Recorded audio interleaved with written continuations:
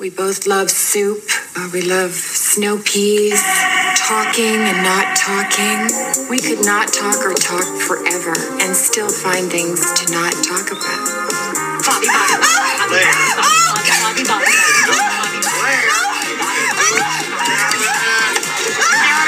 One of us is going to the boneyard. Are you making a pass at me, Mrs. Black? Oh yeah, you can milk anything with nipples. I have nipples, Greg. Could you milk me? It probably is, Morton. It probably is. We're on a mission from God. Game over, man. Game over. Let me just pop in this 8-track, and you just give a listen and tell me what you think, okay? These are the ones. These are great. Yeah, those are really cool. Are they lizard? No, they're Italian. This business, this town, it chews you up, then spits you out. Why is it what you just said strikes me as a massive rationalization? Don't knock rationalization. Where would we be without it? I don't know anyone who'd get through the day without 2 or 3 juicy rationalizations. They're more important than sex. Ah, come on, nothing's more important than sex. Oh, yeah? You ever gone a week without a rationalization? You see? Your stupid minds. Stupid. Some tears in a bucket. Motherfuckers.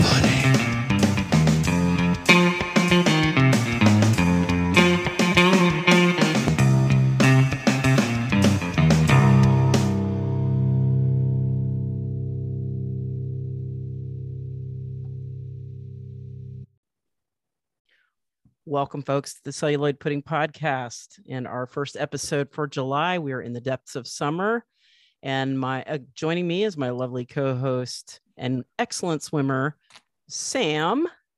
Hi, all. Wherever in time, space, or on the globe you are, welcome to this episode of Celluloid Pudding.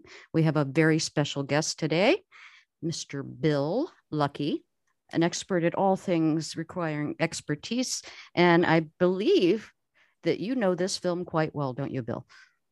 I know it very well. It's probably the movie I've watched the most, the number of times. I feel like it is the perfect storm of talent in every from every direction, and there's still, you get chills, and I find it an exhilarating movie, and just love it. It's one of those, if you're flipping channels even and you're doing something, you just have to drop what you're doing and watch it, no matter where you pick it up, don't you? It's fresh every single time. Hallmarks of a classic, I think. Yeah. I feel like it was almost a shame when they did sequels to it. It's just they should have let it be. It really, it was kind of very disappointed in Jaws 2. Jaws 3 was ridiculous. Was that in 3D? I can't remember. Yeah, it was in 3D. Okay. Yeah. Gimmick. Jaws 4, I think, I think I saw the first 20 minutes and said, I just can't even. I guess, I presumably, Michael Caine also shot using sarcasm, because I couldn't even imagine watching. Wait, Michael Caine was in Jaws 4. I forgot that. Was he slumming? Yeah. Was that just a bump in his career? What? Dennis Quaid. Dennis Quaid was in Jaws 3. I didn't realize he was that. like 9 at the time, right? So No. I know older than that, but like, he was early days. Yeah, early days. But Michael Caine, Ipcress File, Funeral in Berlin. He'd been around and earned his chops. Jaws 4, the quest for more money. Is it revenge? Is 4 revenge or Revenge. Revenge? Revenge. What were the subtitles, or not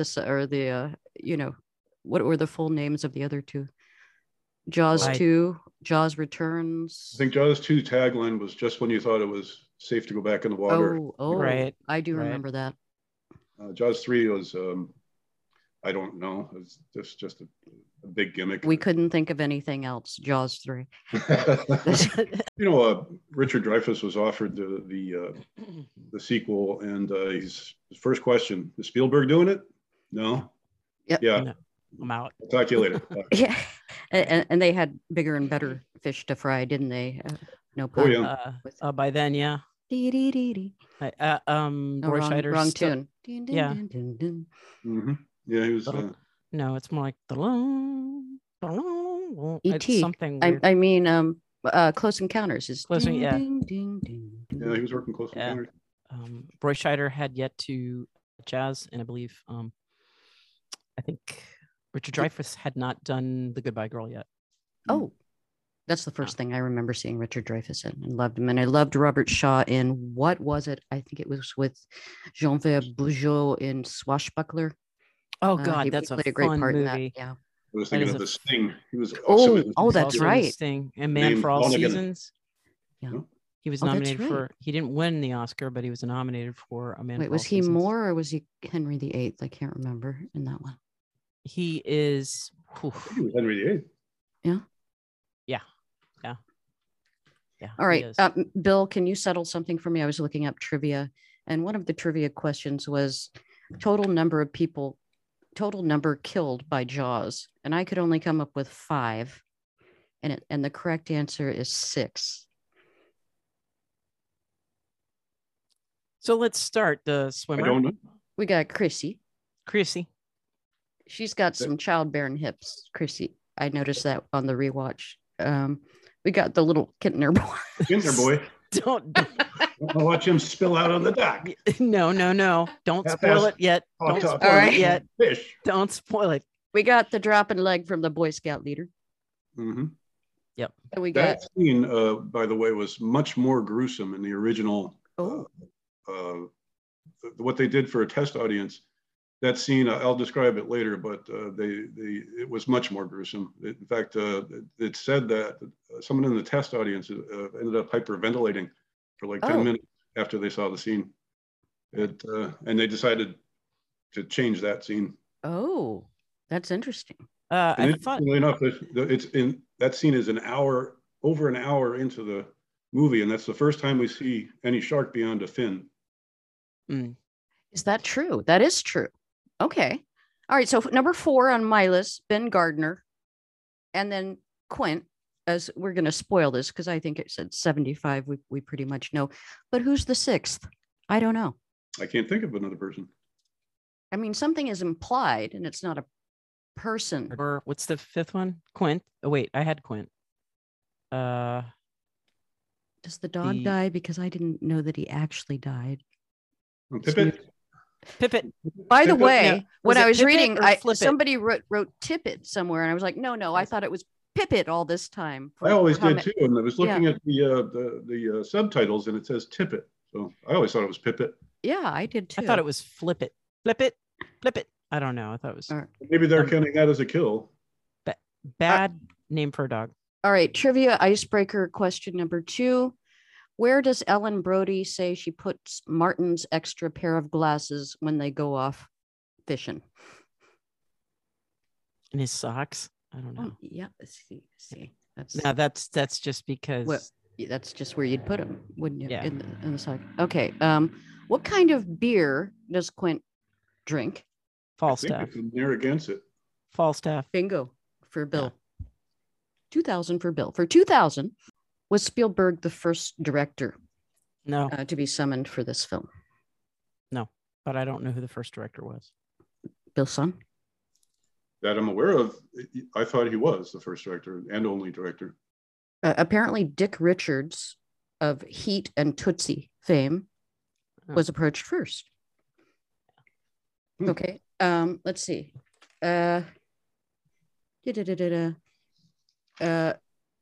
What famous despot and dictator found Jaws to be his favorite film?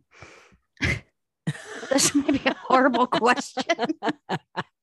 Generalissimo Francisco Franco. We're getting closer. Well, different. I think he was place, dead by other then. side of the He's still dead. By the way. Fidel Castro. Oh, Castro did?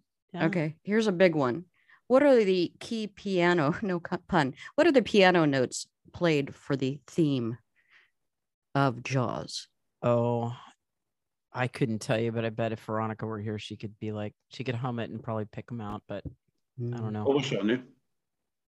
You can't lose, and you've got a few to choose from. It's E and F. I did not know that.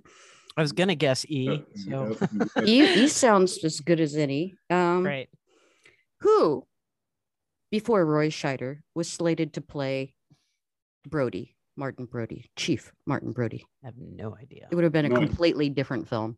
Charlton Heston. Can you imagine? Oh no! It would be all about Charlton looking strapping and a button down, wouldn't it? He would never accept the role based on. You look at Brody's character, and Brody a number of times you talk to Steven Spielberg, like, I got to do something more heroic. And he's like, no. You are the everyman. You are the audience. Yeah. And like they're sharing stories about their injuries at some point in the movie. You see him just kind of lift his shirt and, do I mention my appendectomy scar? Yeah, it's great. And he's endearing because of that, I think. Right. I can't imagine Charlton Heston in that role. But, I think he's talking to Spielberg. Look, I was a New York City cop, some experience with a mugger. Yeah. No, you are the audience. Yep. And we feel for him, don't we? I mean, here's a blockbuster. What Beth was talking earlier to me about it. The first real summer blockbuster movie really touted as such. Yeah. Most movies, big movies, were released in the winter until then. There were summer success movies, but this one was the first movie I ever hit over 100 million.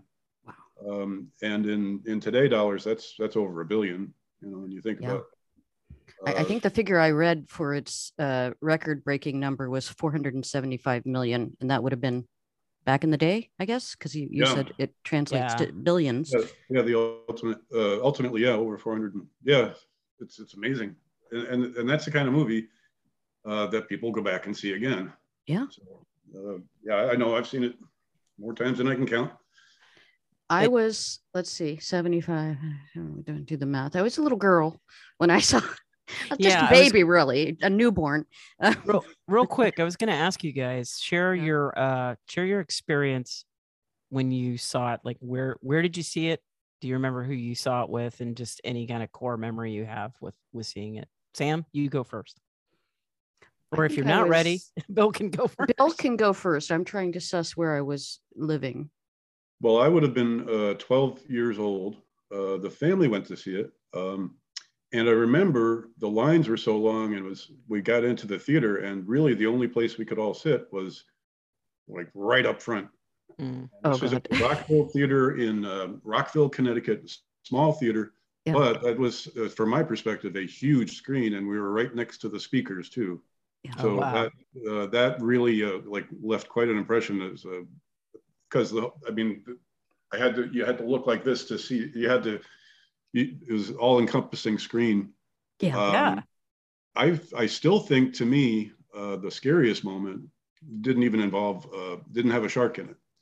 But I jumped out of my seat for a certain moment in that movie. And I remember the mood.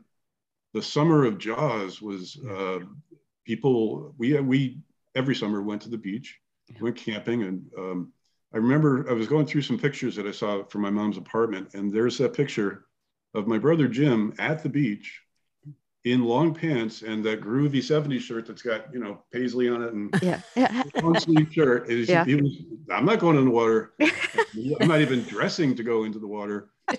I'm dressing to go. And there was a mood. I mean, even we had a local swimming hole called Crandall's Pond. Yeah. And even people there were like, they're snapping turtles in that pond. Something I can't see it. So. Yeah, but there was an eerie mood that summer. It was everybody was very much aware, and it was, you'd be hard pressed to find someone who hadn't seen the movie, right. and everybody was just on edge a bit around. I mean, I remember somebody telling me they were nervous about going in a bathtub for Christ's sake. I remember that. Pool. Yeah, a swimming pool, people get nervous. I gotta tell you, it was that kind of film. Yes, very much so. I'm sure that movie was good for swimming pool sales, though. Yeah, probably. Martin. I wondered what it did to tourism in Florida. I think I must have been in Florida. Was I? I don't know. We went back and forth. That was around the Big D time. I think I was in Florida. And in Martha's Vineyard, your average number of tourists per year was about 5,000 before the movie. Yeah. After the movie, it was 15,000. So Okay. it really helped Martha's Vineyard. Wow. Okay. Wow. So Sam, what do you remember about it though? Do you remember? So you Well, think you saw I think I was. So it was summer, and I'm a November baby, so I think I was 9 at the time it came out, and I remember seeing it with my parents, because they just took me to anything, I guess, and I was terrified of it. And not the movie itself. I don't think I guess it just generally washed over me as it does when you're a young kid. And yes, I did have some fear of the water after that, and I still sort of survey the water when I go in if I'm going to swim in the ocean. I'm on the lookout. And then open water didn't help either, watching that awful film.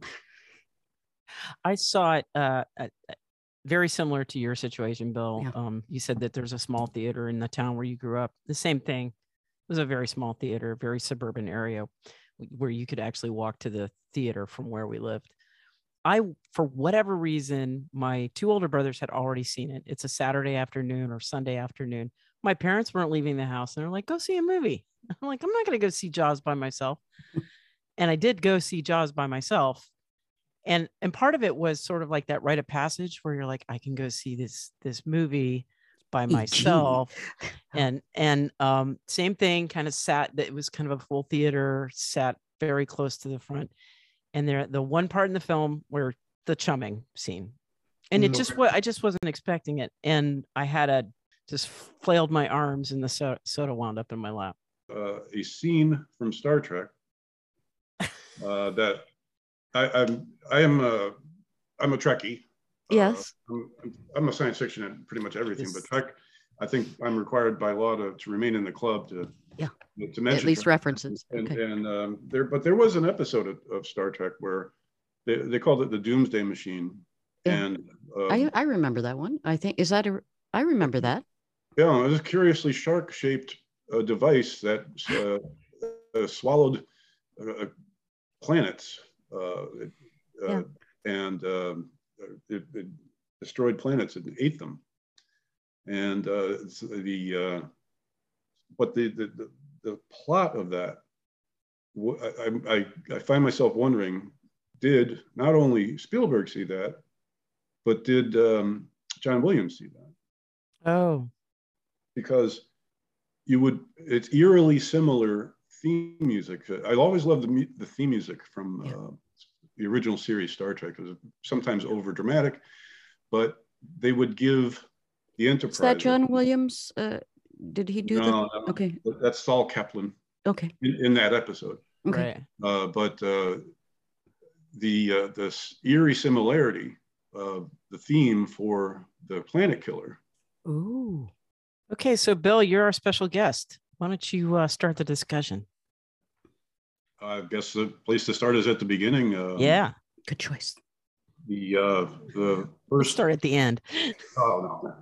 The kind of kegger scene where college students coming on break out to the island and hanging out, and everybody's making out, and that mischievous smile that Chrissy gives to what's his name? I think it's David.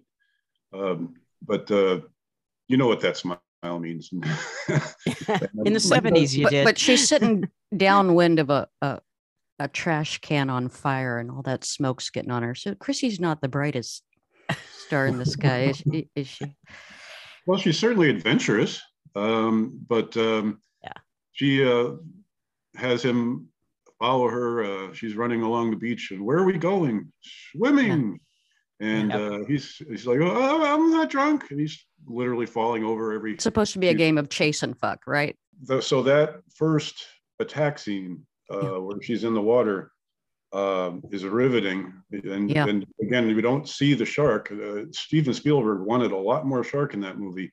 Yeah. But, as Richard Dreyfuss once said, every morning you could tell how your day was going to go because you'd hear, the shark is not working. The shark is not working.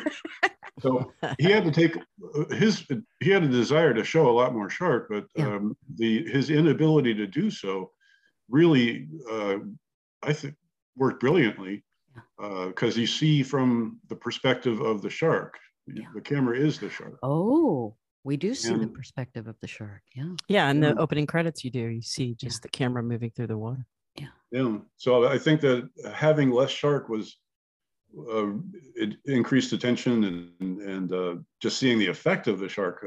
I mean, the way those effects were created, it's been suggested that the harness that Susan Blacklonie was in and how they were pulling her from one side to the other, they weren't telling her when they were going to do it. So the look of fear on her face was. I heard she got battered to hell during that.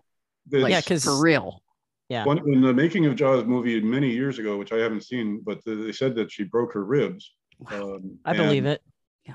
But she later in interviews said, no, that didn't happen. But I believe it. Just that you could see her she had weighted ropes attached to her suit below the water, and they were pulling her. They were not holding any punches. They were really convincingly making it look like she was attacked. And that it is, because of her response, I think one of the scariest openings I can think of. When that first tug down the water where you realize something bad has happened, that way she sort of goes, that's not just acting, that's those scuba divers, isn't it? Pulling her down. I had read somewhere where you see her being dragged under, that was what that's when she didn't know what they were going to do or when they were going to pull her under. Spielberg wanted that. That's her look of shock and when she gets dragged under. Well, they got it. It was very, very convincing. Yeah. And I felt bad for her. She said she loved the experience, though. You would, wouldn't you? If you worked with Spielberg, you'd take a rib or two, crack a rib. She was a stunt swimmer too. I think she was active for about 6 or 7 years after this. And she made one appearance on The Fall Guy, which is, stuntman series. And if you've read the novel, it's horrific. The way the movie starts, it is very true to the feeling of the novel. And wait, how old were you when you innocently said, I think I'll read this for my summer reading list? And it was one of those excerpts that they put in probably my mother's Cosmopolitan or something. Okay. But I did read it, and it was it's horrifying. You can look up the excerpt online. I read that book, and I feel like the character names were the same. It had a shark in it, but there were so many little plot lines. Apparently, he had Hooper and Mrs. Brody hooking up. Yeah, and I mean, there's some bad things. Yeah, that would have been a completely different film. Good editing choices. Usually, I'm all about the keep it faithful to the book, but that would have been a different movie, wouldn't it? Yeah, definitely. Very different. Yeah, I think Peter Benchley worked on the screenplay also with Carl Gottlieb, but if they had tried to even go there, it would have ruined the movie. I think he made some good choices.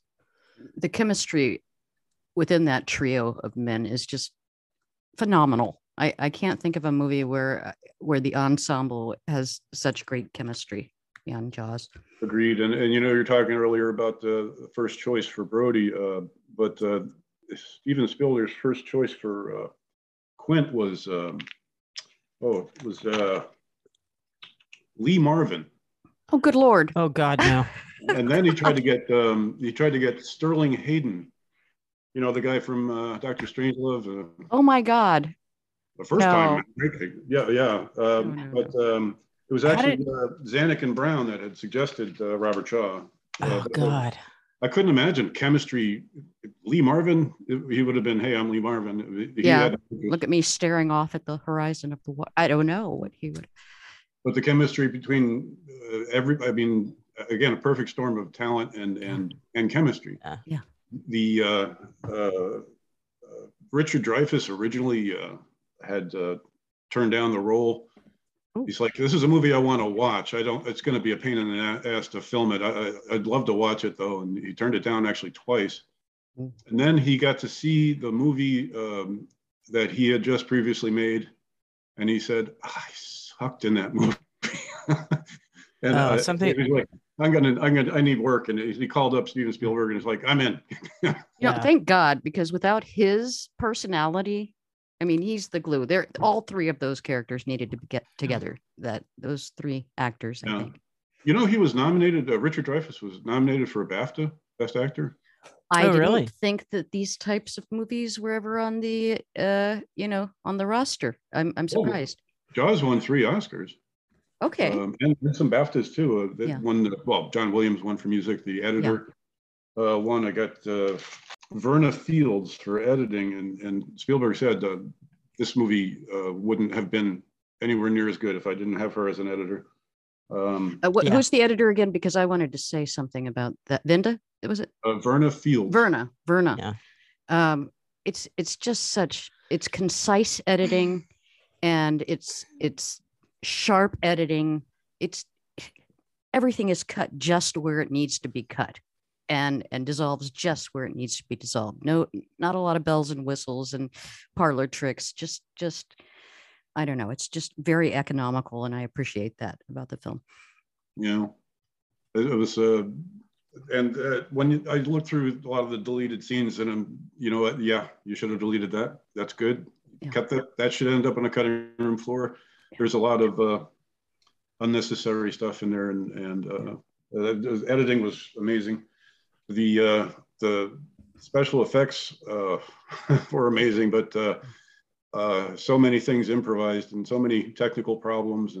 But and like in the beginning scene when Brody goes to investigate and they come across the gruesome remains, Spielberg didn't like.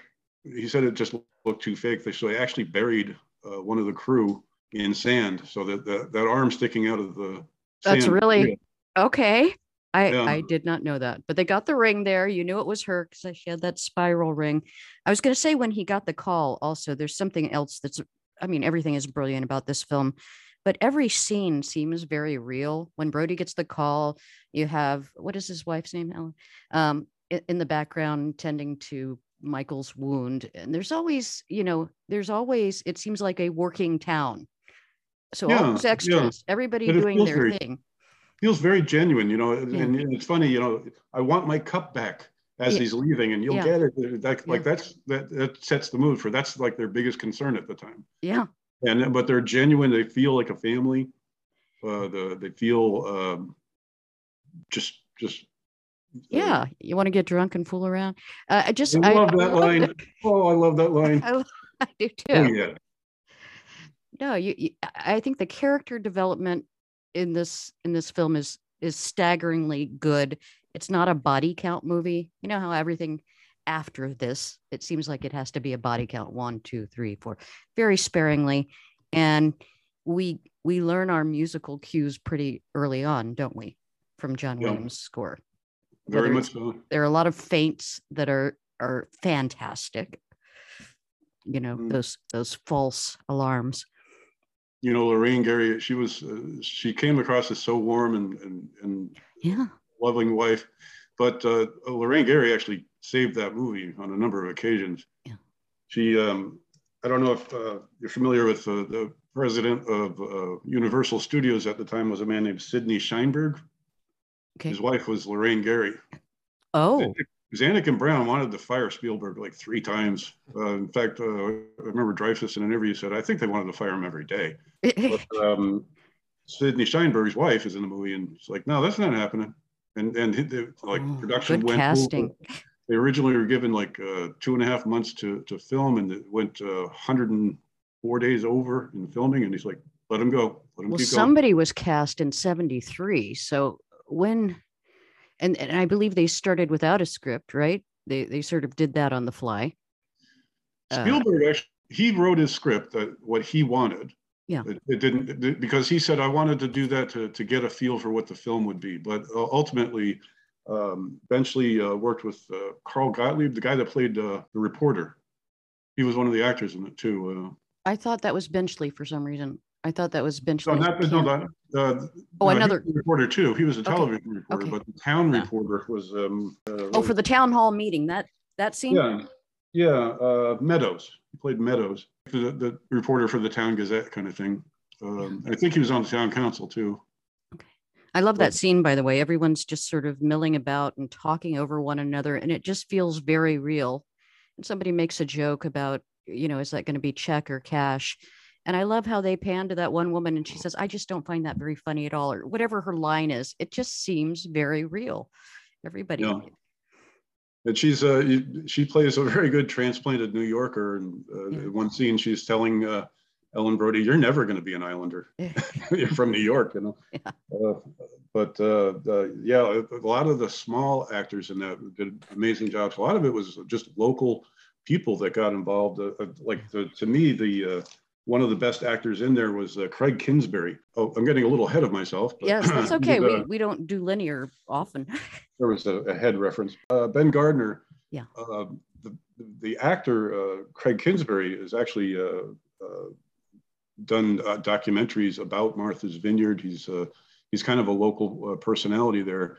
But Spielberg told Robert Shaw, "I want you to hang out with this guy, because a lot of these Quint's great lines actually came from Craig Kingsbury. Mollycockers or whatever, and a lot of his salty lines he attributed to talking with Craig Kingsbury."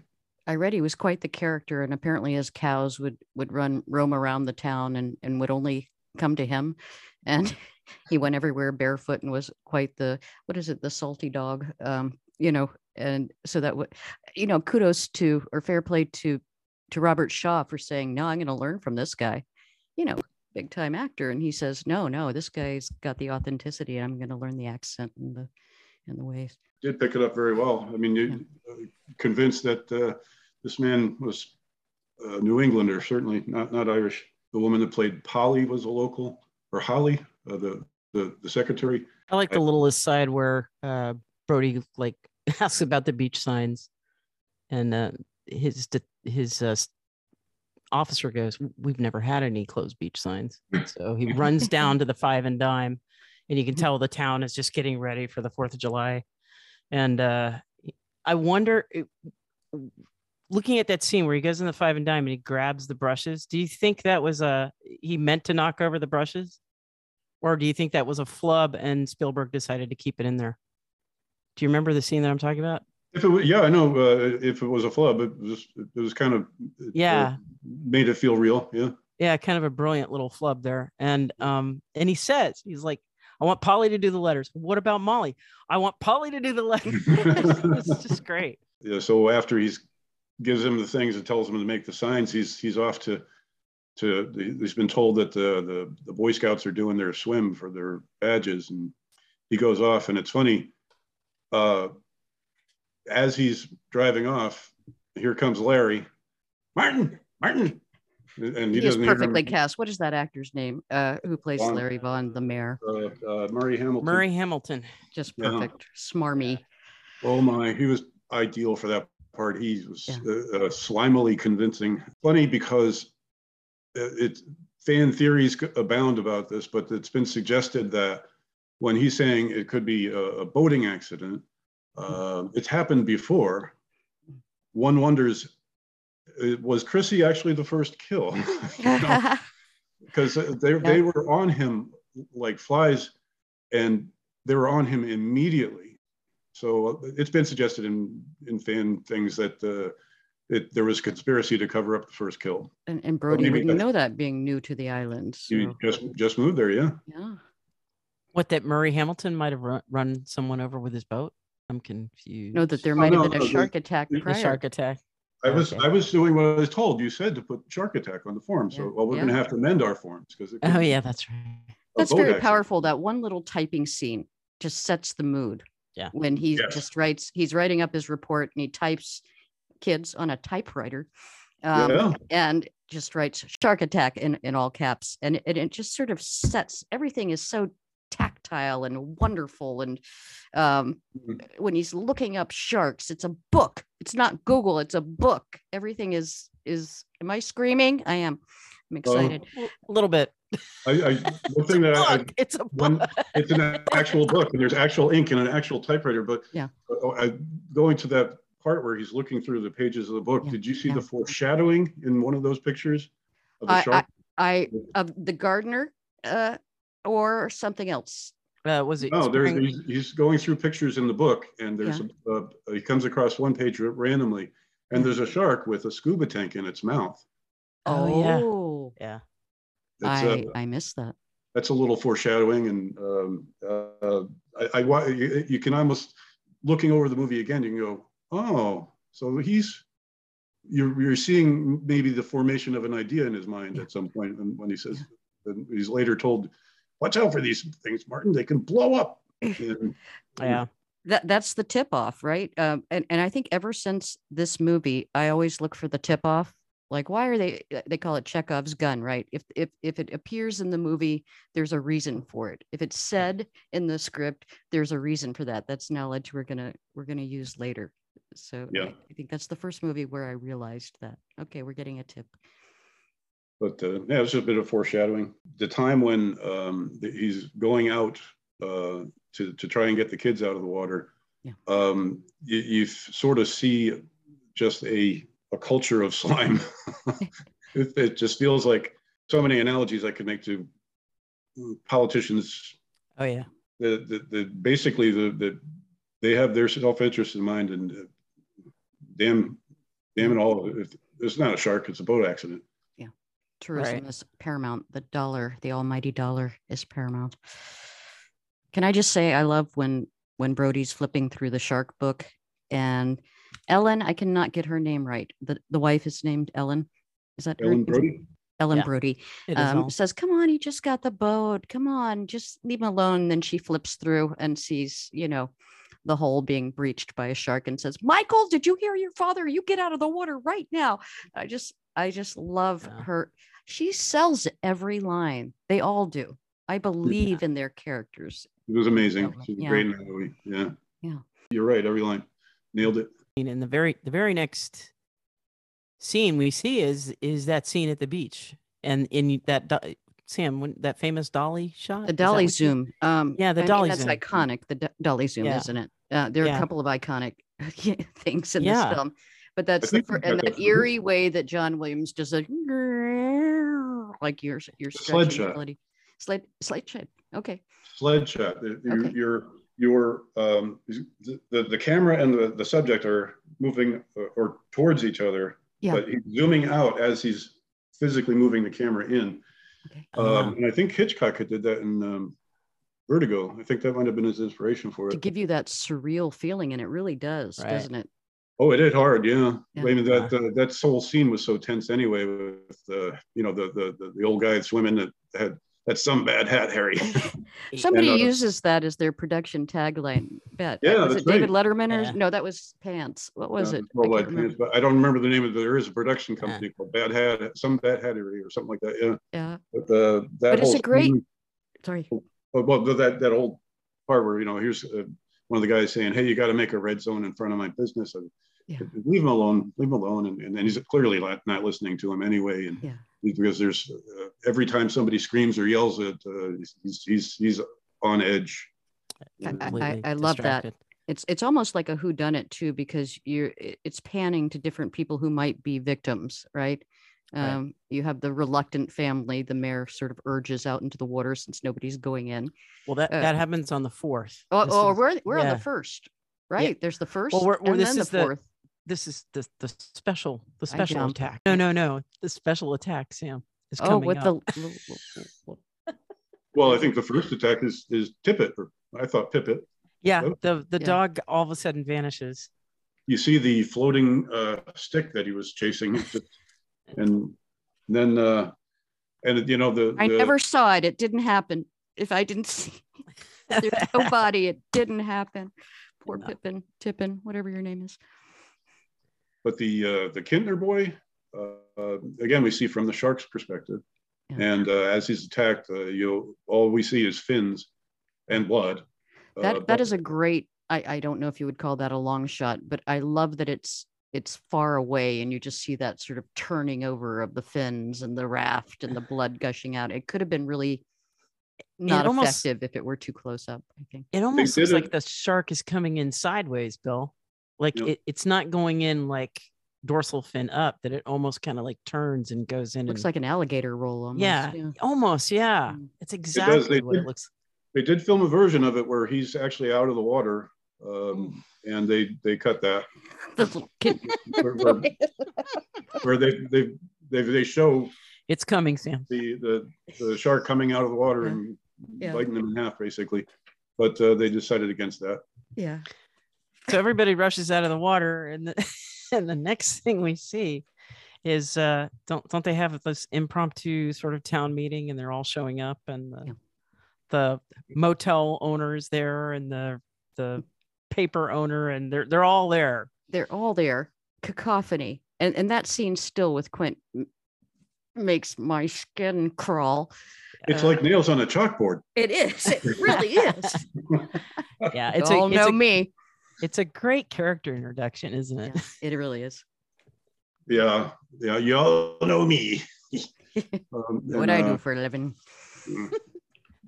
But great introduction. There was a scene that was cut where he basically is introduced as this car pulls up, a very black car. It's got the word Quint written on the door as it opens in a shark. And you see his feet, and then he closes the door and goes into a music shop because he's looking for piano wire. And she goes off to get it, and this kid's seeing if his clarinet works, and he's doing Beethoven's Ninth. Yeah. And he's like going, "Come on, boy." And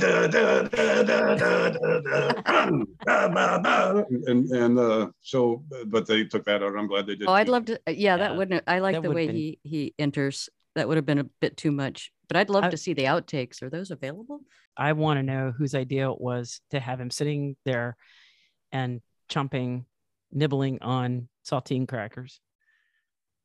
I want to know if Shaw came up with that himself, or Spielberg says, you know what, you should just have like a saltine cracker and just be like chewing on it as you're telling everybody, like, yeah, catch him and kill him for, was it 3? I'll find him for 3. I'll find him for 3. And I'll catch him and kill him for 10. You sound more piratey than Quint. I know. I can't. That's Quint I can do.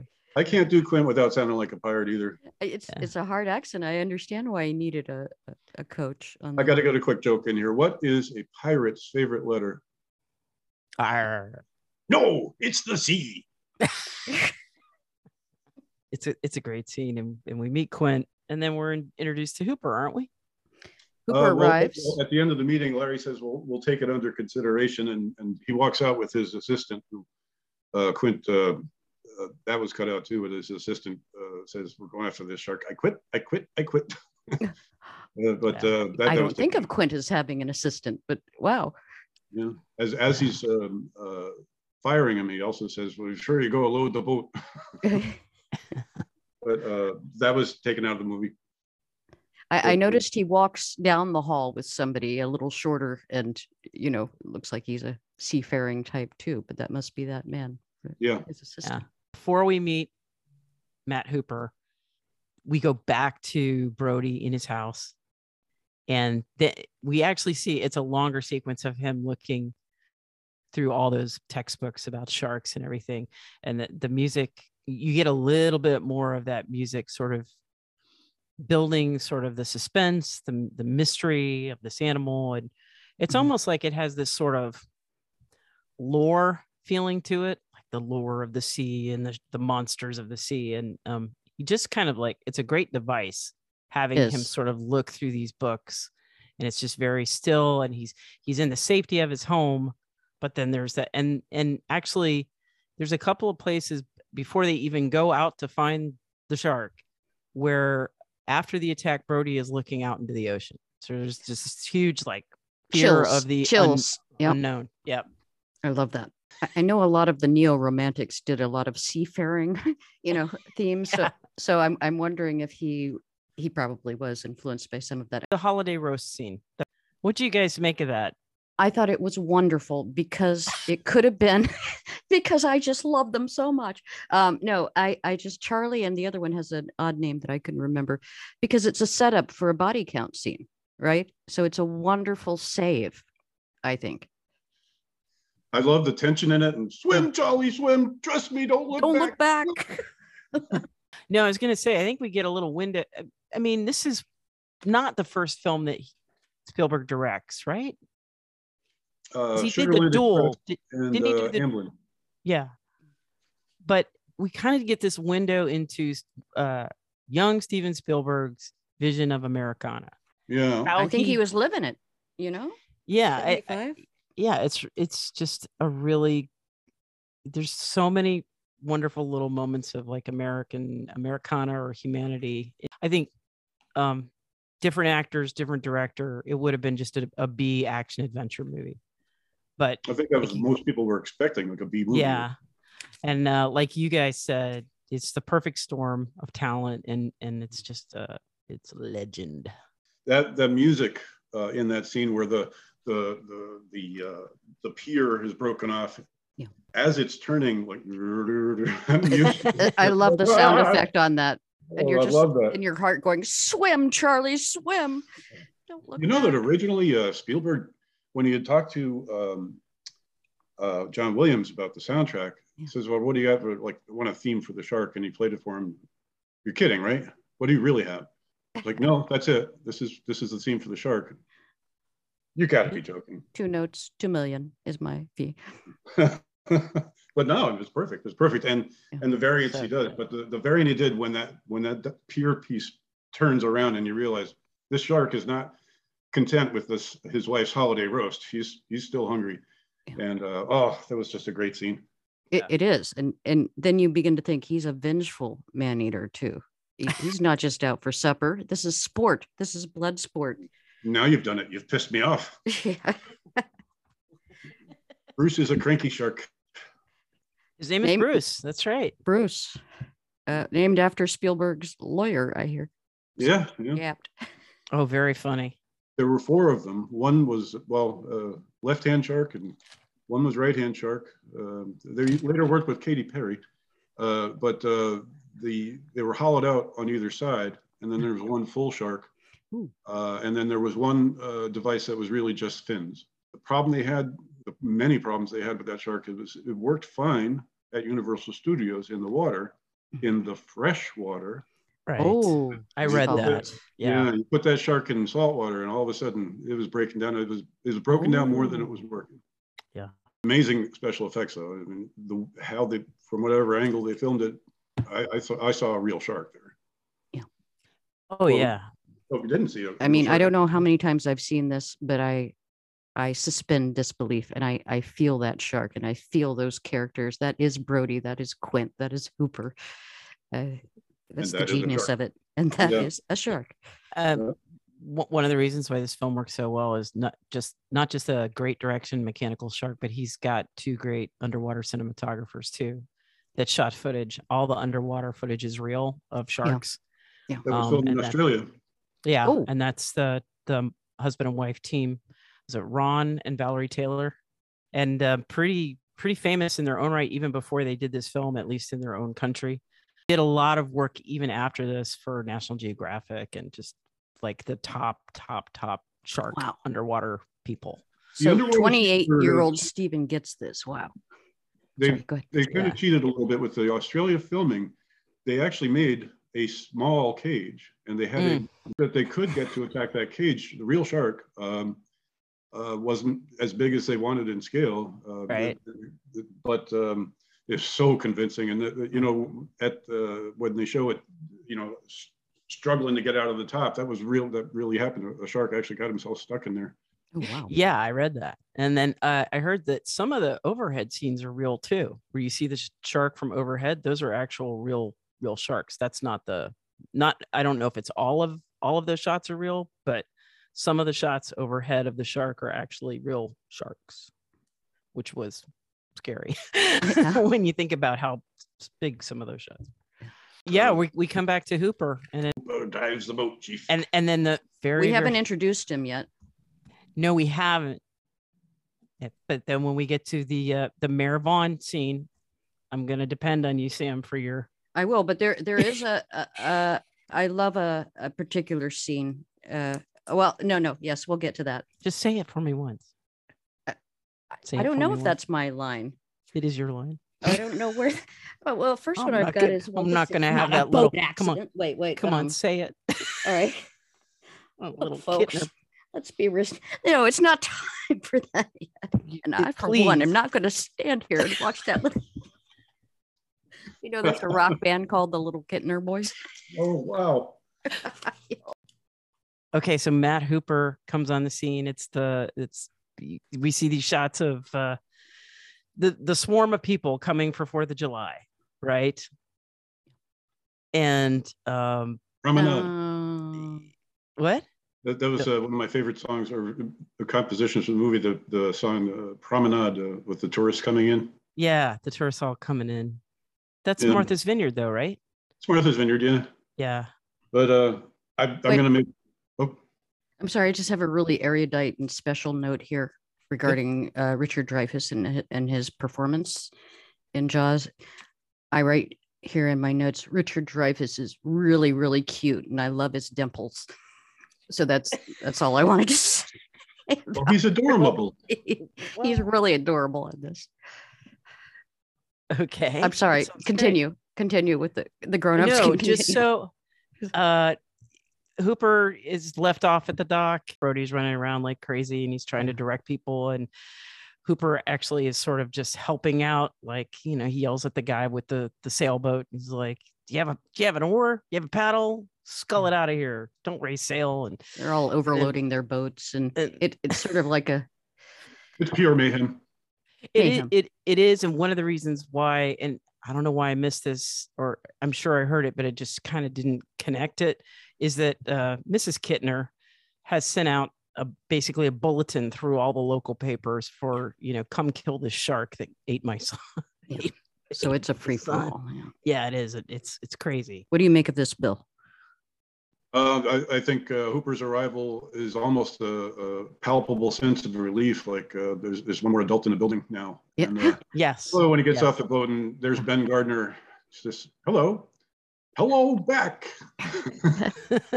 But he has quite an effort just trying to keep up with Martin, who is dealing with all the mayhem, and he just jumps right in and he remembers telling people, hey, you're overloading that boat. And so, well, you're not coming with this. Well, can you tell me where there's a good restaurant or hotel on the island? And they said, yeah, walk straight ahead. You're all gonna die. Yeah, I love his sarcasm and his facial expressions. Just everything about his presence just is a breath of fresh air. Yeah, he just. I like this guy. You get that immediately. I like this guy. Yeah. And I like too that we're introduced to kind of in modern cinema, the nerd is cool. Yeah, the nerd can be cool. Yeah.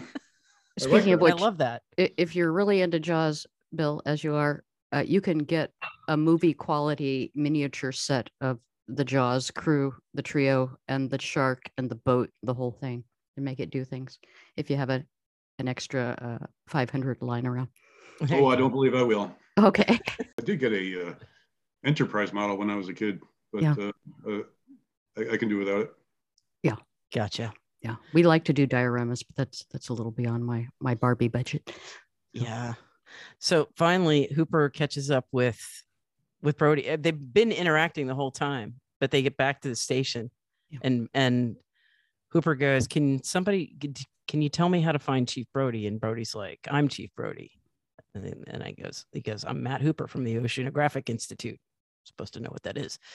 And it's like relief. And then very shortly after that, apparently the shark has been caught. Yeah, and they go off to see all the hubbub, and immediately Dreyfuss is getting I don't know why he has a tape measure, but he has a tape measure. Of course he does.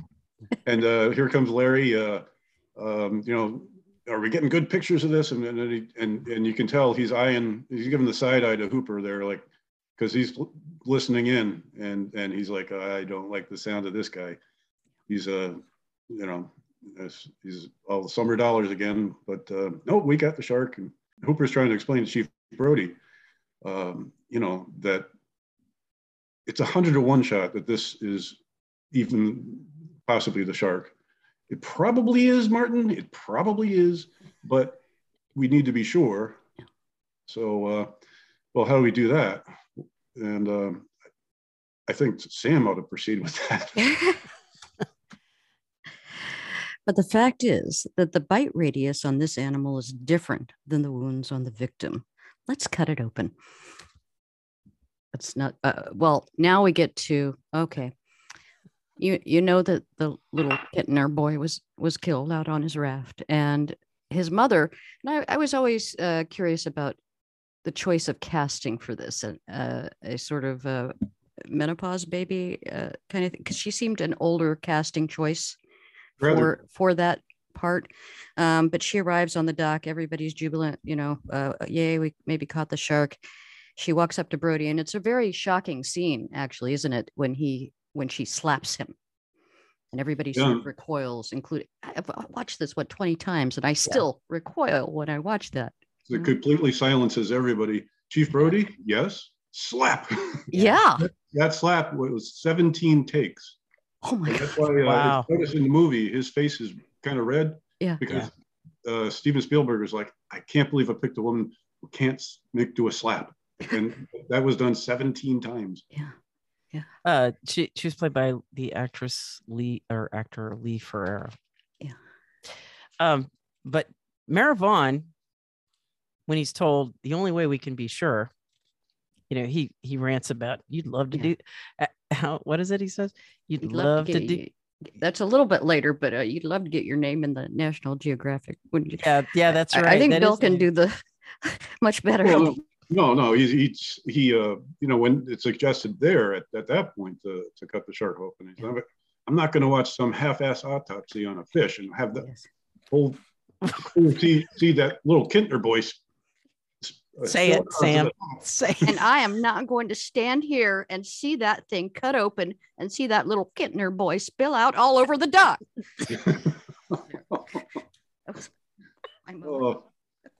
Oh yeah. That shouldn't be hilarious. It really shouldn't. It's just the way you say it, though. It's just great. Oh, yeah. You're right. The scene where he is insulting Hooper is actually later. It is the next day. It is the next day because after he meets Hooper shows up at later on that evening. In the movie, Hooper does not sleep with Brody's wife, which is thank God they made that decision. Yeah. I love the interaction between Roy Scheider and I don't know who plays his youngest son, but that whole sequence where very warm, just very warm, very human. He's like, give us a kiss. Very Irish way of expressing, show me some affection. I'm curious what Bill thinks of the wine scene coming. I love that. Oh yeah, that was awesome. It was Hooper shows up and he actually walks in, doesn't wait for the door to be opened, which I thought that's rather brazen, and says, hi, I'm Matt Hooper. I'd really like to speak with Martin Brody. And she says, I would too. But so he's has that very tender scene with his son and says, get out of here. And here comes Hooper. And he had B&G wine, which is it's a bulk wine. Oh, I thought it was some rare thing the way he presented it and said what he said. Yeah, I mean B&G Bartol and Gistier is good wine. It's French. Most of it's from the Languedoc region. They have some specialty ones, but that looked like their basic B&G table wine. Okay. I think it took me, I think I saw this film like 2 years ago. And for the first time I noticed that Brody had not finished his glass of probably bourbon or scotch. And he just takes the bottle of wine and he just pours it into at least probably another ounce of liquor. Like a pint of that's wine. Disgusting. Oh, he's getting happy. Yeah, he's in his cups, definitely. But the timing of these actors is great, isn't it? Yeah. Maybe you should let it breathe. You want to let that breathe? Okay, nothing. Are you going to eat that? Yeah, I love that. Yeah. Is anybody eating this? Yeah. He gets right to the point, though. Yeah. So, yeah, go ahead. I just love how Brody, he's done his homework, and he says this shark, this great white, he's a loner, a rogue. Yeah, a rogue. You know, he's sort of getting it out. He's drunk. He's 3 sheets. He's been slapped by Mrs. Kintner, little Kintner boy's mother, and is, you know, he's drowning his sorrows. He's really taking that personally, and is pretty hard on himself. What happens next then?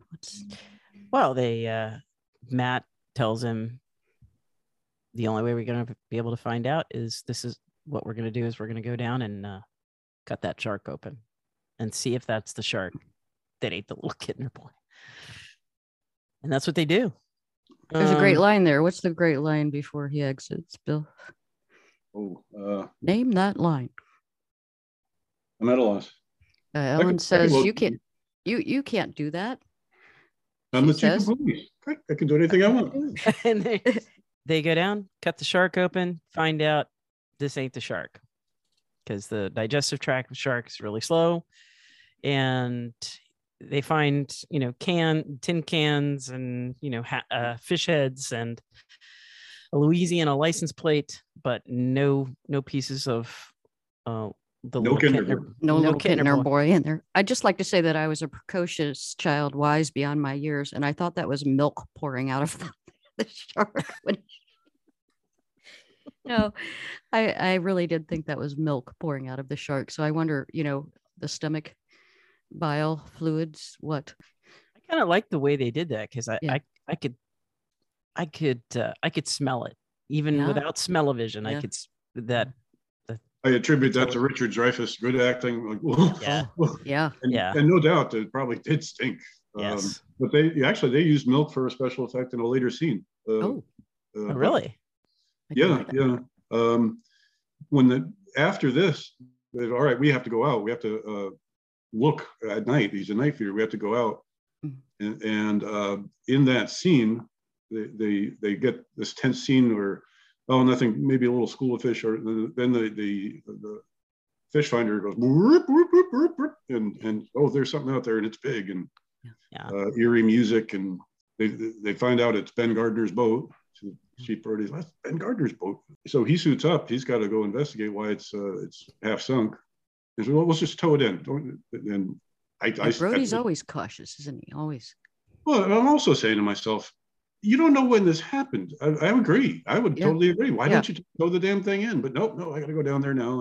And so that scene where he's investigating, finds this enormous tooth, shot glass sized tooth, and he's looking into this hole that's been pounded into the boat, and all of a sudden you see Ben Gardner's head. Yeah, an eye missing. And that to me was the scene in the movie where I jumped the most. Yeah. But, that scene was refilmed in a swimming pool. They filmed it underwater first, but Spielberg didn't like it. It's not scary enough. So that was refilmed in a swimming pool where they added milk to the water to make it look dirty. Oh, wow. Okay. And the scene was, however, I don't know what the first scene looked like, but that scene was jolting. That jolts me every time too. You know it's good if it does. Craig Kingsbury, the actor, said, "Now how the hell did that shark spit the head back into the boat?" Very good question, because if he's clearly the shark has had contact with his head because he's missing an eye. How the hell did the head get lodged back up in the boat? So that's one of those unanswered questions from Jaws. Sorry. Okay. I just took it to mean that there was probably a bigger hole, maybe in the hull of the boat, and just the head probably just floated on up there. But probably was, Martin. Probably was. Probably was. Okay. They locate Ben Gardner's boat, and then the very next day we have that famous. Can I just say I like a quote there? Scene. Yeah. Go ahead. I like when he's got all this equipment on his boat, this, state of the art high tech boat, Hooper does. And Brody says, are you, who pays for all this stuff? And Brody says, well, I do mostly. They don't pay for it. And Brody says, are you rich? And he only answers, me personally, or the whole family. Family. And it's just, Okay. Yeah. Good answer without an answer. Yes. Yep. So the billboard scene, those paint happy bastards ought to be strung up by their Buster Browns. Murray Hamilton is such a great actor, and he oozes slime, and he just keeps getting slimier, and this is like the pinnacle of his slime. He's a denier, and again, I could think of many political situations that remind me in some ways of that. There was a movie sometime back, Don't Look Up, about don't look up at there's a meteor coming to destroy the Earth. That made me think of Larry from that scene in Jaws. Yeah, he is the perfect politician. It is it became a very popular meme during the pandemic too, about closing the beach. Yes, things are great. It's the 4th of July. Things are great. Nobody's. It kept popping up for from 2020 to now. I saw it. Dreyfus was like Fauci, and I remember. Yeah, I saw that. Yeah, so this is the age-old battle between not just man versus nature, but then man versus the man and maybe science, or science versus man versus nature. It's like a triad that is, or rational thinking. It's a triad that's age old and persistent thematically, I think. Yeah. So, and also the hero anti-hero, idea. Yeah. Well, we can get into deep thoughts with Jack Handy later. We still have one more attack, don't we? Before they go to sea, don't we have one more attack? That happens the next day. So basically, the scene where I want to string them up by their Buster Browns, these paint happy bastards. But it just ultimately ends. By God, those beaches are going to be open. Mm-hmm. And he's like tells Hooper that you can't prove anything. You say you found a shot glass size tooth. We're an accident. You want to get your name in the National Geographic, and it's just like, nope, those beaches are going to be open. And that's when the promenade scene. I love that music. Okay, yeah. And everybody's just so jolly, and they show the next day when the ferries, thousands of people coming in on the ferry, and the mayhem that they're going through trying to get the temporary deputies assigned and trying to do all this stuff. And I thought the music was real fitting for the mood of it. But I was going to point out, during that scene, and at 54 minutes and 27 seconds into this movie, we see the first Black person. I had written down, there was also a point, 58 minutes and 15 seconds, we see coming across the screen a young Black man on a raft sailing right across when they're at the beach. 75, and the movie was very white. It was. And I made it a point on one of my watches, like, I'm just curious how many, and there's 7 scenes. There's not one Black person had a speaking part in the movie. That's true. But you could also look at it like in 1975, all of the extras that he put in there, because he had the 2 people with yarmulkes and bicycles. I think I saw a couple of extras and I'm talking about extras, not speaking parts. And I don't think they gave a second thought to the fact that, it's the Benchley novel. We adapt the script to the Benchley novel. And of course, like Benchley was at Harvard, went to Harvard, and his grandfather was John Benchley, and I guess one of the founders of the Algonquin Round Table. So I don't want to say he's blue Robert blood, Benchley. That was Robert Benchley's his father was Robert Benchley. I did not know that. His grandfather. Okay. But a very, a somewhat, even though there was a period of Benchley's life before he wrote Jaws where he was really struggling financially to support his wife and 2 children. They were before he sold this novel. The fact that Spielberg kind of makes the effort to give us a cross section of a 4th of July weekend, I gotta give him a little credit for that, because go ahead, Sam. I give him loads of credit. I'm not going to look at this film through the lens of presentism. I could say, oh, it's 3 guys on a boat. Where's the female representative too? I could say that. Where's the Ripley? No, it's thoroughly enjoyable. It's based on a story in a time with a very xenophobic little island in Amity, where nobody is accepted, no matter how long you've lived there, right? You can never be from Amity. Yeah, you're basically told that you cannot be an islander. Yeah. And the young black man who is on his raft, he looks like he's about 13, 14 years old. He fills up the whole screen, which I'm like, that's kind of cool. I'm sorry, but I was like, yes, Steven Spielberg, good job. For the little bit of latitude or creativity that you had to do that. A featured extra. So yeah, that series of scenes with all the mayhem and the tourists coming in, and you really get a feel for what a tourist town is like. And all of a sudden, they do get their extra deputies, and they've got a whole crew of people in several boats monitoring the beach, and you have there's a palpable tension that he seems to show pretty well among all the beachgoers, and of that tension. Yeah, but and the above and below water lens, the almost like a swimming lens. I don't know, however they did that, muted underwater, and then you go back to the audio for above water. Might be the day before the 4th of July, but mixed up. I don't know. I just remember being so stressed out looking at all those legs from below the knee. Just nothing but a sea of legs dangling from below the knee. Creeped me out as a child. Good shot. The lunch. But at that point, they show a reporter talking about a cloud in the shape of a killer shark hanging over the town, and that was actually Peter Benchley. Couldn't he afford a better suit? It was awful. It was very 70s. Yes. Yeah. But big glasses.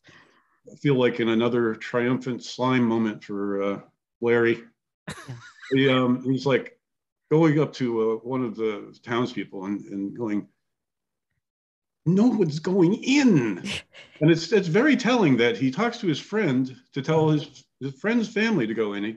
And later on we find out his kids were on that beach too. Yeah. He doesn't ask his kids to go in. He asks his friend's kids to go in. Yeah. But isn't that a capture of human nature too? When they go in. Oh yeah. Everyone can go in now. Yeah. So they broke the ice, I guess. Yeah. Really well done. Really well done. I love all the shots too, where the supposedly, it's the beach reporter who's reporting from the beach, and you do have what people would do back then, like I'm on television, and they're doing all these goofy things in the background. I thought that was really great. Then mayhem ensues. Yes. And it's interesting when they do see the fin. In my brain, something's wrong here. There's no music. Where's the music? Why is there no dun dun dun dun? And it almost because at first you see it from a distance and it looks, wow, that's a shark fin, and you're like, wait, where's the music? And of course it's 2 kids with a cardboard fin. They come out of the water with their snorkel and they look around and they hear a gun cocking, and they turn around and realize there's probably about 17 guns trained on them. He made me do it. He made me do it. He talked me into it. You know what? Spielberg is a genius. He's so good with kids. He really does, I don't know, pick the right kids and handles them well. They're really authentic too. These 2 little kids with a bit part. You believe? Well, he did. I think he picked great actors for Martin Brody's kids too. Yeah. Yes. Work by the boy that played Michael. Yeah. Brody says, "Hey, don't bring your boat out into the ocean. Take it out into the pond. Ponds for old ladies. Oh, do this for the old man. Just sweet. Yeah. All right. And of course, that's the next scene, isn't it? The pond. Mm-hmm. Yes, the pond scene. I had to mull that over. The pond in my head. I'm thinking a pond is landlocked, but apparently not in this. It's an inlet. It's estuary. Yeah, so they call it the pond. One presumes that the Bruce was out there and like, hey, everybody left. What's going on with this? Maybe there's somebody in the estuary. Yeah. Went around. So maybe those two kids actually saved somebody's life on that side of the water. Yeah. Who knows? It could be. Well, what did you guys think about the attack scene? It's jarring. It's the first time you see the actual shark. And like, oh my God. Wow. Coming up from the water with his mouth. I think it's the first time you. Yeah. Little Kittner boy is far away, right? Right. It's a long shot. We don't see what happens to Chrissy, really. I think when I saw this, the reason why later when the chumming scene, I didn't get visually watching this scene, I didn't get a really good grasp of like the dimensions of the shark, which you really do sort of in that chum scene. But I think that leg looks so dang real. It does. Very upsetting. The practical effects in this film are really, really well done. Yeah, I would agree. And that scene mercifully was cut. Initially, that scene where after the kids are knocked off the boat and Michael's swimming in the water, and the other the guy in the boat that gets overturned gets attacked. Initially, he was going to be pretty much just his shoulders and head sticking out of the front of the shark, and the shark swimming with the shoulders and head sticking out and ramming into Michael, and Michael getting dragged along. Oh God. And that's, I mean, it certainly explains why he was in shock. Yeah. Yes. Yeah. And that was one of those test audience scenes where no. Yeah. You gotta get that out of there. Less is more there, I think, though. Yeah. That little boy does such a great job as he's treading, the cinematography, the boy's acting, a pure terror. Yeah. I got a picture. I know this won't help anybody listening, but this is a picture here. Let's see. You see him in the background there? Yes. Yeah. Oh my God. Is that? Yeah, that's a dead man's head. Okay. Oh God. Yeah. I found this at my mom's. I came across this when we were cleaning out my mom's. Yeah. I wiped it off. But yeah, there's a lot of interesting little trivia in this 30th anniversary Jaws book. Well, I might need the 30th anniversary Jaws, but or the where are we now? I don't. 75. A long time. A long time. We'll have to wait for the 40th anniversary book in a couple of years. I do love the bit of suspense. As Beth mentioned before, you're really hyper aware of all these limbs under the water, just dangling as bait. So when they pull Michael out of the water and that camera is panning from the top of his head, and you're just thinking, oh no, or his leg's going to be there. I think that's a great scene. They get blankets and they deal with him being in shock, and the hospital scene coming up next where they're treating him for shock, and and Ellen Brody great in that scene, just such a great mother, and she's such a quintessential beautiful, feminine, maternal, all the good things. I'm so glad they cut out the subplot of that one. Oh, me too. Yeah. But so after that's settled, I don't know why, but Larry is in the hospital. Yeah. And I'm going to point out, how did that happen? He's smoking in the hospital. Well, probably the doctors are too. Everyone, everybody, they were smoking. They were smoking in the 70s in hospitals still. Yeah, but that's a fine piece of acting for Larry Vaughn, the actor playing Murray Hamilton. Murray Hamilton. Let me give you your due, Murray. His remorse. It's really a good and great subtle piece of acting. Yeah, he knows he crossed the line now. I always look at when I watched this again. This is a great pivot from we're kind of just following Roy Scheider's character through the whole film. Like you said, Bill, he's sort of representative of the audience. Once Brody confronts Mayor Vaughn with this, like, you're signing this, you're doing this. You're mayor of Shark City. You got to do this now. It's such a great scene. And then just it's the three of them. It's Dreyfuss, Shaw, Scheider, and it's just tour de force acting from that point on. And just really just takes the film to an entirely different level from that point on. And the dynamic between them as actors was, in some ways, Shaw was method acting. He took a stance with Dreyfuss to see him sort of in the same perspective as Quint saw Hooper. Yeah, I read that. Yeah, there was some rivalry between them, and I didn't know that. So in real life, they kept that going.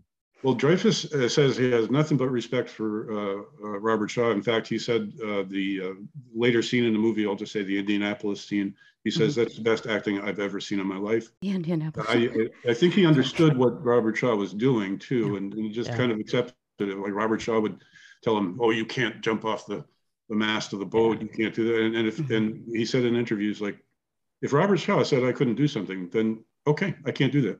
And he wouldn't let him goad him into dares and such. But at one point during a break, Robert Shaw was known to have a whiskey or two. He says he's trying to go down the ladder on the boat, and he says, "Here, Richard, hold this."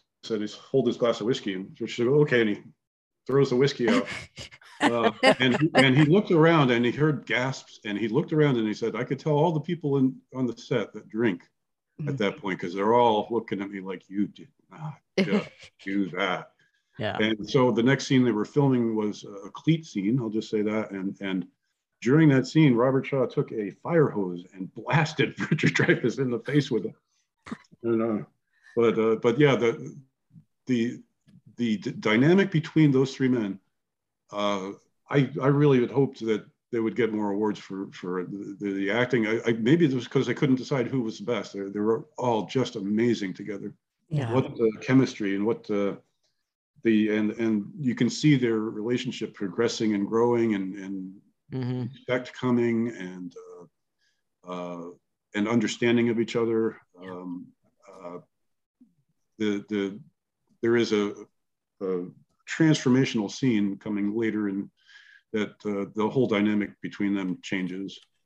But getting there was absolutely amazing, acting. I think I kind of marveled at it watching it, and we've all seen the film so many times, but I marveled at it just watching it this last watch through, just going, wow, they I can't think of anything that even comes close.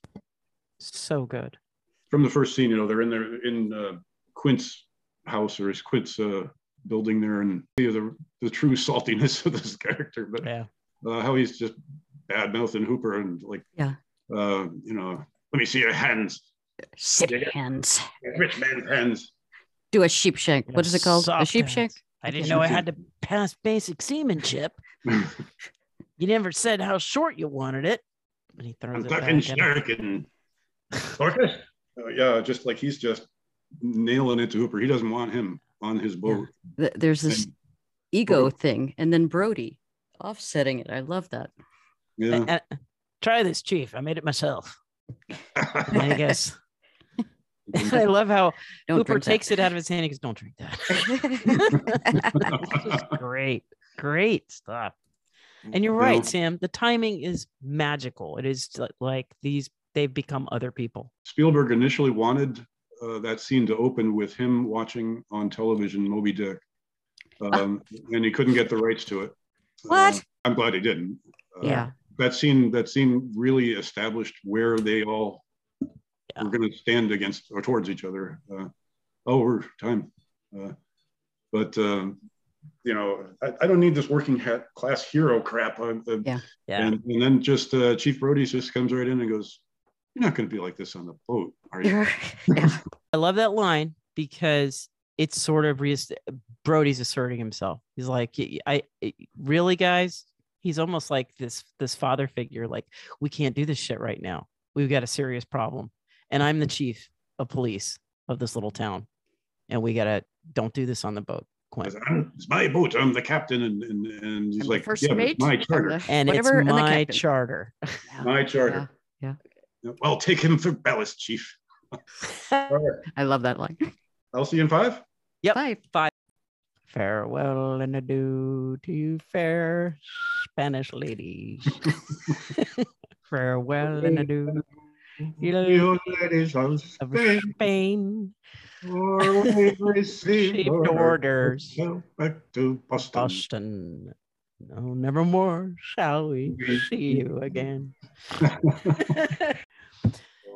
They're about to sail away through the jaws. I love that shot, by the way. That's iconic too, isn't it? There's God, I love everywhere in his shop there, but shooting through those jaws was amazing. And foreboding, you know. Yeah. Brilliant shot. Yeah, I agree. But it getting ready to go is very jolly music because we see Quint. He's in his element. He is. Yes. And I think he wants to make Mrs. Brody a little uncomfortable too. Like your baby's growing up now. Gonna make a man out at sea. The entire experience at sea was that's where that movie, to me, got what should have been Academy Award nominations all around. Everybody, the whole interaction with them and everything, the palpable danger, the pure effing hubris of Quint. Clearly, Brody wants to signal at every opportunity, signal home.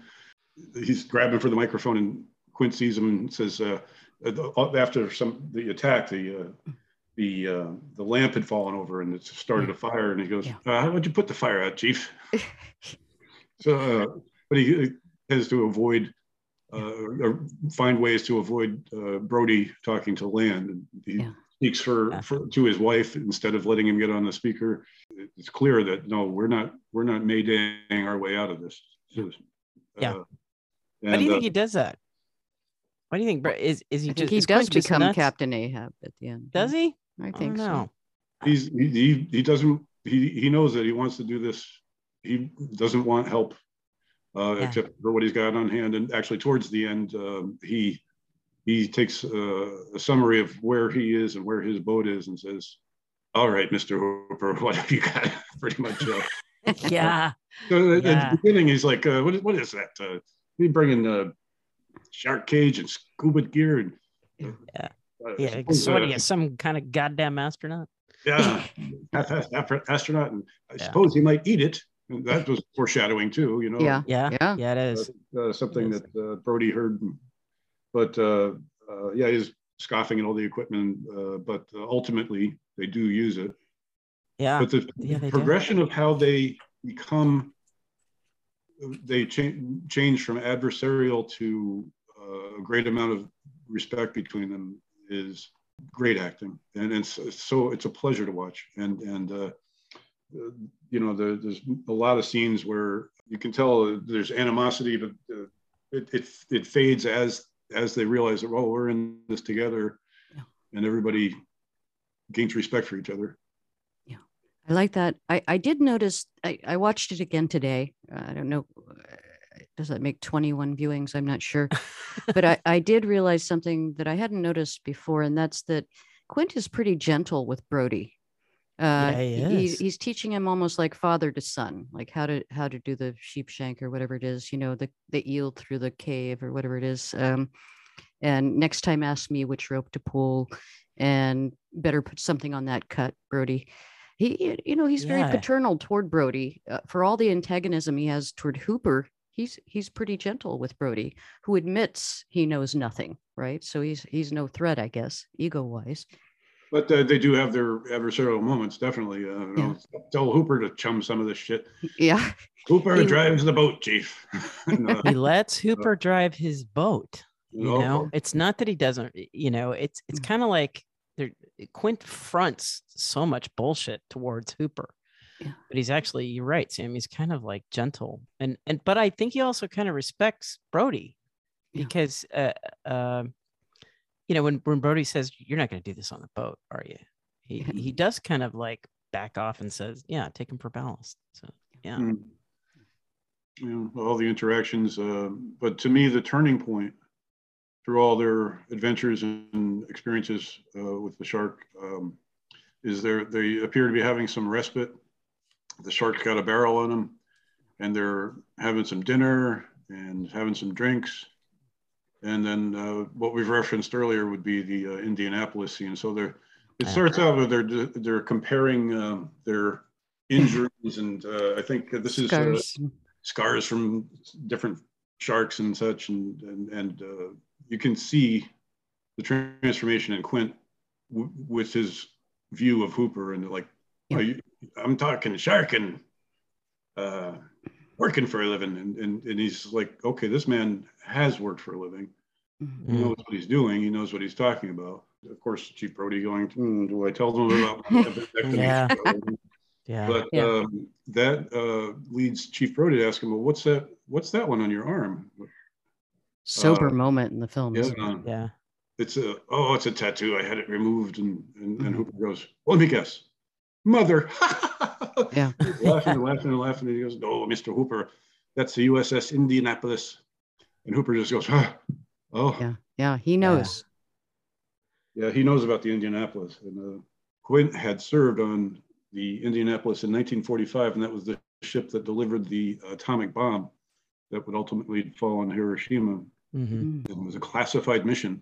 His description, and again, this is what Richard Dreyfuss said, that part of the movie, that telling of the tale of the Indianapolis, he said, this is the best acting I've ever seen in my life. Yeah. And it really was gripping. You could feel why this man became obsessed with hunting down sharks after that. That was probably the best acting in the movie, I think. Yeah, absolutely. Yeah. I read in Empire magazine that the first time they tried to shoot that scene, I guess Spielberg had given Shaw, because Shaw had suggested to the method acting, you should let me have a little tipple in between scenes. By the time they tried to first film that, he was blacked out drunk, and they actually had to help him back to wherever. And Spielberg said in an interview that Shaw called him at like 2:00 in the morning, apologizing and asking, did I embarrass you? Did I embarrass you? And Spielberg was like, no, it's okay. It's okay. Spielberg had said, no, we can do it again. We can do it again tomorrow. And the scene took like something like 4 takes. And I also read in another article, Shaw, I don't think a lot of, and I didn't know this, had written novels while he had, as a young. I did not know that. Yes. Shaw was incredibly like a genius guy, Sam. Okay. Genius guy. Genius guy. 10 children too. Yeah. 3 marriages, 10 children. Genius guy. Okay. And that there were some lines in that dialogue that Spielberg actually kind of let him change during that monologue. One thing I noticed about that, if you look at that shot, it is not, when he starts talking, the camera is not completely in close up with him. You see Hooper sitting there, and he's not really even completely in frame. And then when the camera cuts to Roy Scheider and then cuts back, all of a sudden, as he's getting deeper into the story, it's not like the classical close-up where the camera zooms in. It's a little bit closer. And you're kind of like more in face-to-face with Robert Shaw's character. And then all you see really at that point is Dreyfuss is just part of his shoulder. And I just thought that was a really interesting way that they edited that. And it's not, I love that particular frame when he starts telling the story is not technically, I guess, how you would do that, but he did it, and it works perfectly because you just see all of a sudden great acting by Dreyfuss, because he's not saying a word, but he just goes completely slack-jawed as Quint is telling the story. Yeah. A bit of trivia: Spielberg was in negotiations to do a sequel to Jaws. Wow. And I'm going to say not a sequel, actually a prequel. He wanted to do Jaws 2 is going to be the Indianapolis story. He said, I'll do it, but I can't do it for a year. I'm doing this Close Encounters right now. I can't do it for a year. But I'll do a sequel, but it's got to be a prequel. I want to do the Indianapolis story. And they said, we can't wait a year. All the equipment's in place. We got the Bruce back working again. And like, well, I can't do it now. And ultimately, it was never made. But Jaws 2 was actually supposed to be the prequel of the story that Quint relayed in the boat. That would have been a deep and huge movie to make. I mean, I don't know if 28 to 30-year-old Spielberg had the budget. I guess after making $475 million for this one, he could pretty much ask for the moon. Yeah, after that, he went on to make more movies. Oh yeah, I heard tell of that. Apparently, he kept pretty busy. Bill, I'm curious. After Jaws, because I think you probably have a better information on this. Did studios ever balk about his budgets and his requests? I don't want to use the word demands, but his requests as a director. Have studios since Jaws ever done that to him? I don't think so, and I think he had a lot of pull because he was very good friends with Lorraine Gary's wife. That helps. And also, but what he did do after that, and he saw what they did with the sequels. He said, going forward, if there's ever another sequel to another one of my movies, like Jurassic Park, he's like, no, nobody else gets that. I'm not letting no other director gets that, and that was implicit, or that is demanded. Yeah. But Lorraine was part of those, right? I have a note here somewhere. She was, yeah. She was in 2 and 4. Live and Learn. He was only 28 and still managed to, what a learning trip. I know we're trying to more summarize than go scene by scene, but that scene is iconic. And really the scene I enjoyed really so much is when they've got they're the chase where they're putting barrels in them. Yeah. And I don't know why he didn't tie another barrel more quickly. That's one of my questions in this movie. Why isn't there a barrel already tied on your harpoon there? But, anyway, but that music where they're chasing the shark and they actually finally catch up to the barrel, and the boat hits the barrel, and it's very triumphant, and you get a feel for, all right, they have the upper hand here now. Yeah. Oh, it's high adventure. It really is. It goes from a little bit sinister when it starts, and then all of a sudden, when the chase is on, it's a full seafaring tale, though. At this point, I love when the full length of the shark goes by. That's 20-footer, 25. You're just sort of in it. Yeah, it's thrilling every time. I love after the Indianapolis scene, and this is so Spielberg. You see the shot of the boat outside, and then you see the barrel, meep, with the little beeper on it. Oh yeah, meep, just approaching the such. When he starts ramming the boat, and show me the way to go home. Yeah, great song. Yeah, but I think that song probably attracted the shark and started ramming the boat. And it's just funny how Quint just transitions immediately and goes, "Start the engines." But so many great lines there, and again, I think trying to go scene by scene isn't going to work, but just to say that. An incredible adventure, and if you've ever said, "Oh, I'm going to see Jaws someday," if you haven't seen Jaws, go see it. And if you're going to take kids to it, make sure they're over 10 at least. Yeah, at least. No, I was 9, so I think everyone should have to endure the terror and the trauma.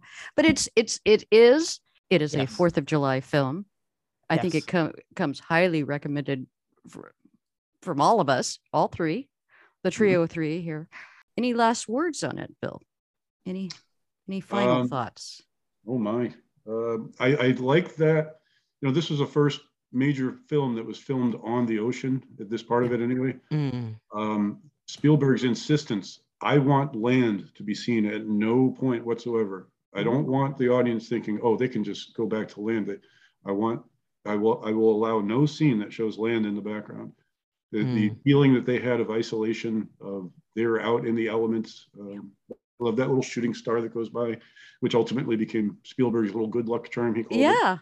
Wow! Was that a real shooting star? The first one was, yeah. Going forward, he did in many films. He put shooting stars in many films, but those were added. In fact, there was a second shooting star in Jaws when Quint. Yes, there was. That one of his little signature moves. But I love that. He did that because you felt like they were alone. I mean, you see production shots and there's like 11 men on the boat, all shirtless doing one thing or another with Bruce. But you felt like these people are alone and isolated. You feel that isolation. You do. Mm-hmm. Yeah. One thing I loved about that I picked up this was I love the sequential shots of Quint in the pulpit. Mm-hmm. Once they've put a barrel in him, you see him on the pulpit just kind of staring up at Hooper. And then the sun's getting a little bit lower and a little bit lower until finally all you see is just a black silhouette of Quint, You can barely make out Quint's figure. And again, very unconventional shot, but I loved it. And it completely works when he does that whole sequence. He's standing at the ready. And he's kind of looking up, and I don't know if he's looking at Hooper or he's just staring off into, oblivion. Oh, I don't know. Patiently waiting. It was a great shot, though. The last one, he's just a black silhouette there. And I thought that was just a really interesting choice by Spielberg, and it looked really cool. So I had on my agenda, I was going to make some comparisons to a Star Trek episode. Bring it. I am a Star Trek person. I'm in the club. I'm obliged to. I have to watch all the new stuff, and some of it's not that great, honestly. But there's a scene, and there's actually an entire episode. And in my youth, after I saw Jaws, I'm like, I saw something like this before. I saw something, and then I figured it out because after school, watching Star Trek reruns was absolutely essential. That was on at like 4 p.m, and it's time for Star Trek. And this episode comes on, and I'm like, oh my God, this is Jaws. And in Jaws in so many ways. So if you'll indulge me, you can, but I'm going to show you a scene, the ending scene, and eerily similar music to Jaws. Okay. So in Star Trek, they have a very dramatic music, the fight scene in Amok Time with Spock, and the music is very memorable. I love the music from the original series. Yeah. But this scene kind of shows off how every little part of the Constellation has its theme. Entering Battle has its theme. The Enterprise has its theme. And this monstrosity that is rather a lot shark-shaped, that's destroying planets and could swallow 12 starships whole, quote. Yeah. You're getting dangerously close to the planet killer. I intend to get a lot closer.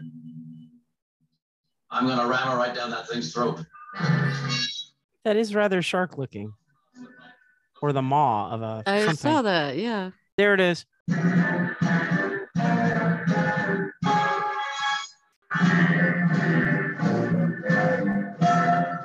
that, you son of a... Smile, you son of a bitch.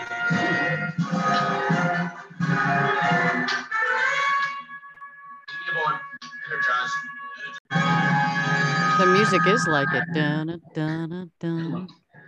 Leave me aboard. We can't, Captain. Transporter is out again. Mr. Scott, 20 seconds to detonation. Oh my God, John Williams ripped off that music. Dun, dun, dun, dun. I'd have to hear a better audio to make that accusation, though. Beam him aboard already, goddammit. I hope he makes it. And the shark threw up. And the shark threw He makes it. Very similar. Very similar. I can see why you wondered. Yeah. Wait, so that struck you as a child during your 4 o'clock afternoon viewing? Like, I see the similarities between this and Jaws. I mean, that was up here in Connecticut anyway. It was a gathering of the geeks for us. We'd have to watch Star Trek, but so that it was just like, that's Jaws. It's so I heard the dun dun dun, but it was hard. Not exactly the same. Oh no, it's not exactly the same, but it's the same concept. Yeah. Yeah,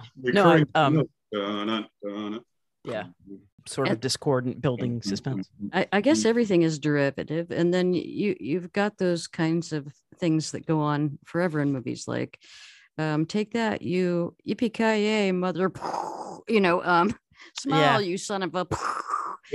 There's always going to be that catchphrase now. Yeah. But since this, blow it up from the inside out, and that's like I've seen that before. But it was certainly better presented in this movie. In Jaws. But that's a crazy good catch that in the book there's a foreshadowing with the shark with that oxygen tank. Is that what you said in his mouth? I never noticed that. I think in the book I don't think the they killed the shark with it. No, I mean the picture book that he's flipping through. You said there's a foreshadowing. Oh, yes. Of a shark. Okay, yeah. The book ending was anticlimactic. Peter Benchley just wrote that the sharks succumbed to its injuries. Is Hooper a survivor in the book or no? Not okay. Hooper does not survive. And Quint. Yeah, go ahead. But the image of them when Hooper does surface after the shark's blown up, and they're laughing and they're just so relieved that they made it okay, and then Hooper says, "Quint, no," and that then they kind of, it seems like they're feeling guilty that they were just laughing, but that's a lasting image, and I mean there's so many. But we were talking about lasting thoughts before, and I got my little Star Trek plug in.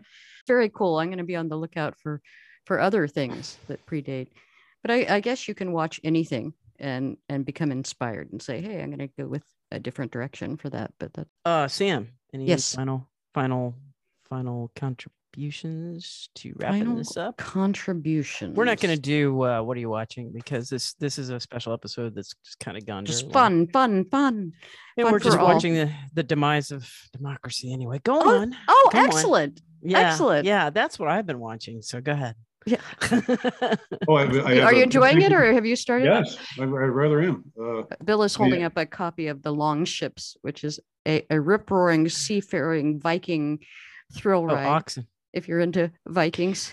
Bill, thank you again for sending that to me. I'm there in Ireland now, so. Bill has Viking ancestors, I understand. Is that true, Bill? Yeah, pillagers all. Yeah. Yes. Yeah. I would recommend anybody that loves a good seafaring story, watch The Terror. It was a series that was on, and I think it was TNT about 3 or 4 years ago. I forget how many episodes. I want to say maybe 8 to 10, based on a true story. I can't remember it was based on a real expedition. Fantastic acting, script, everything. Great. Is that famous? Is it Horatio Hornblower? I can't remember. It's over in the seafaring section. I wish I knew. I wish I knew also. But look, I would like to recommend to, we have a lot of Gen X followers. But find your inner 1975, pick up a beach read, watch Jaws, turn off the freaking news for 48 hours and have some fun, guys. Have some fun. If you haven't read Jaws, read it. It's a good read. If you've seen the movie a bunch of times, read the book. It's a good read.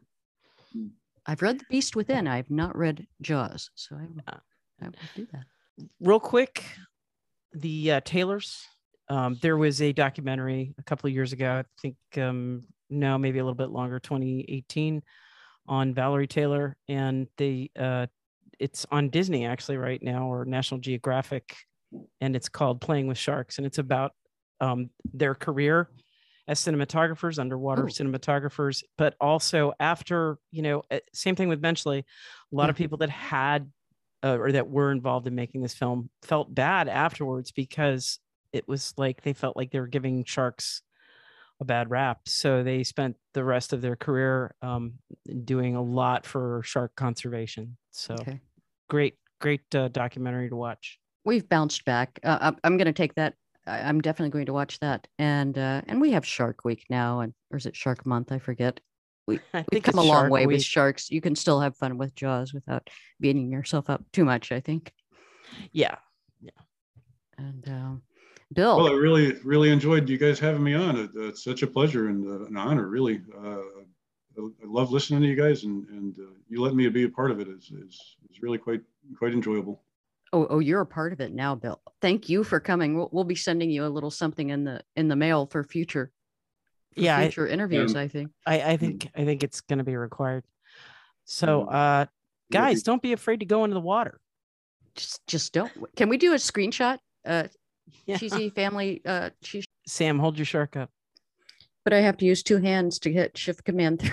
I'm going to take your picture. Hold your damn shark up. I've got 2. Hold on. I'm going to do a diorama. Thanks, Shark.